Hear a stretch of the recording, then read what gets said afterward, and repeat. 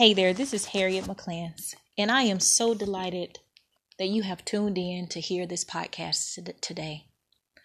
When people can't control you, they will try to control the way other people think about you. And the way that they do that is through a smear campaign. Let's get started. One of the most disgusting experiences that I have ever had in my life, I encountered by a sister-in-law who created a smear campaign along with a few of her other friends so that she could try to control the way other people saw me, the way other people treated me or perceived me, by trying to discredit and destroy my reputation with them. And what better way to do that than to craft lies and narratives? So you're probably wondering, how do you deal with somebody like this? How do you there's nothing worse than being lied on, y'all. When you lied on really bad, you're hearing stories, because I didn't know all of this was going on. This had been going on for over 10 plus years. Every time she would go around who she called the family, she would spread lies and rumors. And the more she would talk bad about me, the more fuel that gave her. I was her supply for over 10 plus years. And she did everything in her power to not only attempt to destroy my marriage, but she wanted to destroy every remnant of me because she could not control me. I was unwilling to allow her to come into my home whenever she felt like it because, number one, I didn't trust her. And then number two, she felt entitled to my time simply because I was married to her brother. And then there's so many other things that may have played a role in that, but for the sake of time, I want to talk to you ladies who may be going through something similar to what I did for over 10 plus years. Nothing really prepares you for that great awakening. And I call the great awakening is when you discover that somebody has launched a smear campaign against you. When you realize how meticulous and how calculating a person that you may have thought was either family or someone who was a friend or someone who loved you, when you come into the knowing of realizing the how outrageous the lies are. You're still trying to figure out how in the world can somebody tell lies like this without feeling the least bit of remorse or guilt about the lies, especially when you're doing everything that you can to show them love and support whenever they're in your presence. And even if they're not, you're, just loving and kind to them. One thing I learned is that people really don't need a reason to dislike you. And people that are miserable in their lives, they want to believe what they heard about you, no matter how bizarre or absurd the rumors and lies are. They want to believe it because it makes them feel good and justified in the way that they choose to treat you. For example, if they want to be cruel to you, that gives them the justification and it validates that's why we're cruel to her, because this is what happened. And in most cases, those people that's following the lies and the rumors about you, they have never really spent more than an hour or so in your presence. And all they're doing is going off of what somebody who's made it very clear most of the time that they're emotionally unstable and very untrustworthy, but they would much rather accept their lies as the truth because it confirms and it validates their jealousy. It validates that envy. It makes them feel good to believe something negative about you because they don't like you because of who you are and what you may represent to them. Maybe you have something that they don't have. Maybe your life is better. Maybe you have a larger house. Maybe you can travel. Maybe you have more money. But regardless of the situation, the people that really love you, they're going to come to you, which is what happened to me. Someone came to me and they asked me some questions. And they exposed it all. And that was what I called my great awakening. I truly believe that God protects his daughters. As long as you are trying to operate in the will of God, now you're not going to always be successful. I still fall. I fell with a friend girl of mine one too long ago. I still fall and I still make mistakes. But even in the midst of my human awareness, my human self, God still takes care of me, and he will do the same for you. But this is what I wanted to say. When you come into the knowing and you realize that people have lied on you, it's going to hurt. It's going to hurt you so it's going to get you deep down in your gut. And it's going to change the way you think about people. It's going to change the way you thought you judged people. It's going to have some type of psychological effect on you in the manner that you start to screen people in a different way. Instead of just allowing people to come into your life, instead of just giving people the benefit of the doubt, you're going to give yourself more time to get to know people before you opt into whether or not you're even going to engage with them. And it doesn't matter who they are, because sometimes we think just because somebody's family, or you married into a family situation, or somebody's a step daughter or stepson, that you're just going to automatically accept them. And that's not the reality. Everybody is not emotionally, mentally healthy enough to be in your life. And you have to start screening people before you allow them to come into your life. Because fortunately, I was able to reach out and get Christian counseling, clergy, and get the support and help that I needed from people in the body of Christ who embraced me and my counselor. And I was able to go through this type of therapy that helped me deal with the rumination, because that's what happened. After you go through a smear campaign, you start going through every detail, like with a fine-tooth comb. You start questioning the validity of everything that you thought you knew about the person or the people. And then once you are done with that, you realize that you spend most of your day thinking about what these people did to you. And you realize how much of your time you are still giving people who are no longer thinking about you, other than trying to figure out how did you discover that they were really lower than the belly of a snake. So ladies, if you're going through a smear campaign, people who are notorious for launching smear campaigns are very jealous and insecure, envious, toxic, malignant, narcissistic, trifling people. They're just trifling. They don't know any better, don't care to know better. Their life is harder simply because they don't care to learn any better. But you can't allow yourself to be sucked into their world of misery, because that's exactly what they are. Because the only an unstable and a broken person will reject love. It's that simple. Everything that you do for people from a place of love and they reject it, that says a lot about the person. It says a lot about the people. And as painful as it may be, you have got to accept that a person is what they are because of what they do. We are what we do in this world. If you like to lie, you are a liar. If you like to steal, you are a thief. If you like to hurt people, and if you like to play games and you get pleasure out of seeing other people suffer, then honey, you're really a sadist type person. But if you are a loving and a kind person, then you're a kind-hearted person, and you're just a person that's full of love. And don't allow a smear campaign to steal any more from you than it already has. You see, one of the things that I realized about what I experienced for over 10 years is that, number one, all kind of things can happen to you in your life when you are asleep. And that's why you need a relationship with Jesus Christ, because even when you're asleep, he's taking care of you. God still covered me in the midst of my enemies.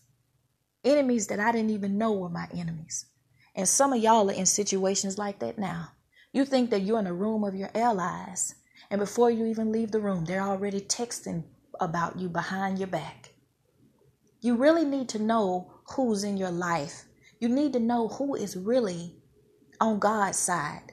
Because people who love God, it's not about being on your side. It's not about doing everything that you want somebody else to do and want people to believe what you have to say about what's true.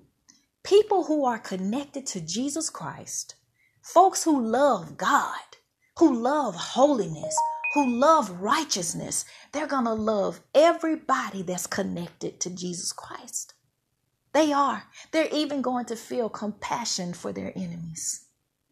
Now, I'm not going to say that you're not going to feel like you want to seek revenge on people that hurt you in this way. Because a smear campaign is probably the lowest in the world, because that's when people are in your face pretending to be one way. And then they're going behind your back, omitting stuff and telling lies. I had a situation where I had a sister-in-law who was coming inside of my house, y'all. She was eating I was inviting her to my house for the holidays. And I was encouraging my husband, remember your sister. Make sure you invite her to come. And on top of that, I never thought that she hated me as much as she did. I had no idea that when she would leave my home, before even pulling out of my driveway, she was already making calls and talking about me, running my name through the mud. And you think that people get away with what they do. And I felt like for over 10 years, she was getting away with it. Because there were other people in her family that did and said things too. In fact, there was a whole get together and trauma bonding party, all about me and my poor husband. But I realized that I'd much rather be alone in peace than to be surrounded by a bunch of unhappy, miserable people who pretend to be a friend in front of me and they're stabbing me in the back. See, nobody gets away from God. When all of that stuff went down and I woke up and I realized what had been going on. And I wrote down the names of everybody that I knew who had been a part of it. And people think that because, I ain't say nothing. No, but you never spoke up either. You never tried to defend me. You never tried to you never tried to speak up for me and to protect me. So in my eyes, just as bad as the person who was stabbing or attempting to shoot me. Y'all, a smear campaign is very evil and wicked. And there are a lot of people out here that do things like that.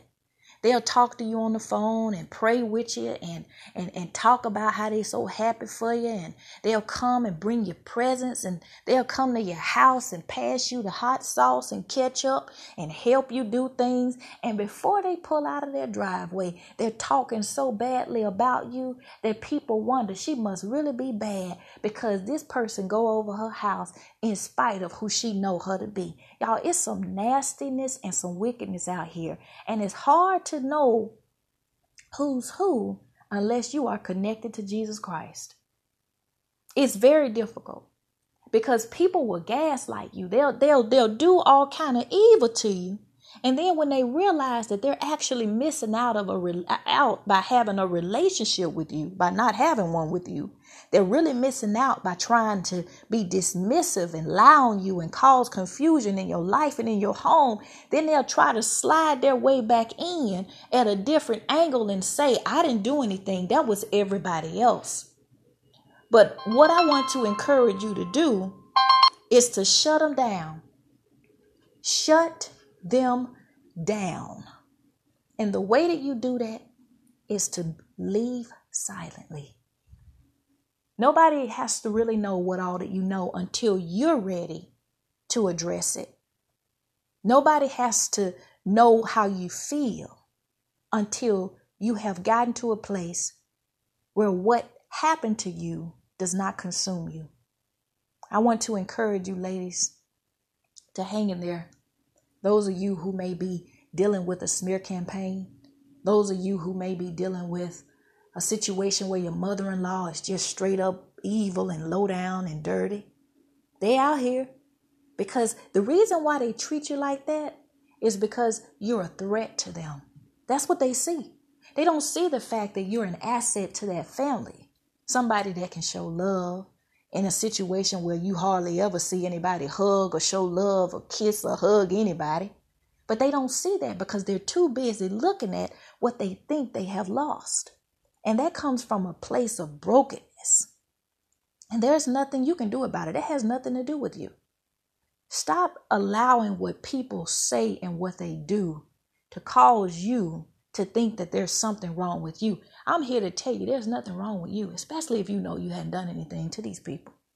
If you hadn't done anything to hurt anybody and you know they lying and going on, just leave them alone. And one thing I can honestly say to you, I have sat back and I've been able to see from the outside how people's lives have changed after they started lying, after they had done all this stuff to me. Because what I did, I stepped back. I walked away and I said, no, I don't want this anymore. I don't deserve this. I deserve better than this. And once I made that decision, I was okay. I started going to my Christian therapy. I started speaking with my clergy within my church, surrounding myself with godly women who are Titus 2 women, real Christian women, believing, praying women that helped me get through a very dark time in my life. They don't get away, y'all. But as Christians, this is the tricky part. We shouldn't be sitting around wanting them to get what's coming to them either. That was hard for me because I said, you know what? Y'all tried to hurt me. And you know what's interesting? I was wondering why and how I was being so blessed. There were times when I would try to give away so much stuff, and before I could even give things away, God was already blessing me with more. And it's still that way now. The more my enemies was trying to come up against me, the more lies my sister-in-laws were trying to tell about me. And it wasn't all of them, but it was a few of them. All of the rumors, all of the stuff, all under the guise of me being this horrible woman. God was still reassuring me that he was with me and that he had my back. I can tell you, ladies, from experience that every tear that you shed when you go to bed at night, that God is there. Every moment that you spend being in despair, thinking that you're by yourself, that you're not. I want you to know that there were times when God had to carry me because I couldn't even stand up on my own 2 feet because of the impact of the lies, the stuff that I just couldn't believe was happening to me, that was happening. It was almost as if it was a nightmare and I couldn't wake up from it. But joy came to me in the morning. And I want you to know that your life will get better, but you've got to take an active role in making it better. I don't go around people that don't know how to love and show support to me and my husband anymore. I don't waste my time or my energy being bothered with them. There are some that I have to deal with from time to time, and even in those situations, they're short-lived because I limit how much of myself I'm willing to share with people who don't care about me. You see, just because people show up for what they can get and what they can take from you doesn't mean that they care about you, and that's okay. But I thank God that I don't have a heart or a spirit where I can do to somebody else what was so easily done to hurt and ruin me. Because in the end, God has the final say-so. He is the Alpha. He is the Omega. He is the true author of our stories. And nobody can write a better ending and beginning than Jesus Christ. He's there, honey. He knows that they're lying. He's going to vindicate you just as he vindicated me. And when you come out of it, you're going to be 10 times stronger and better than you were before. God bless you.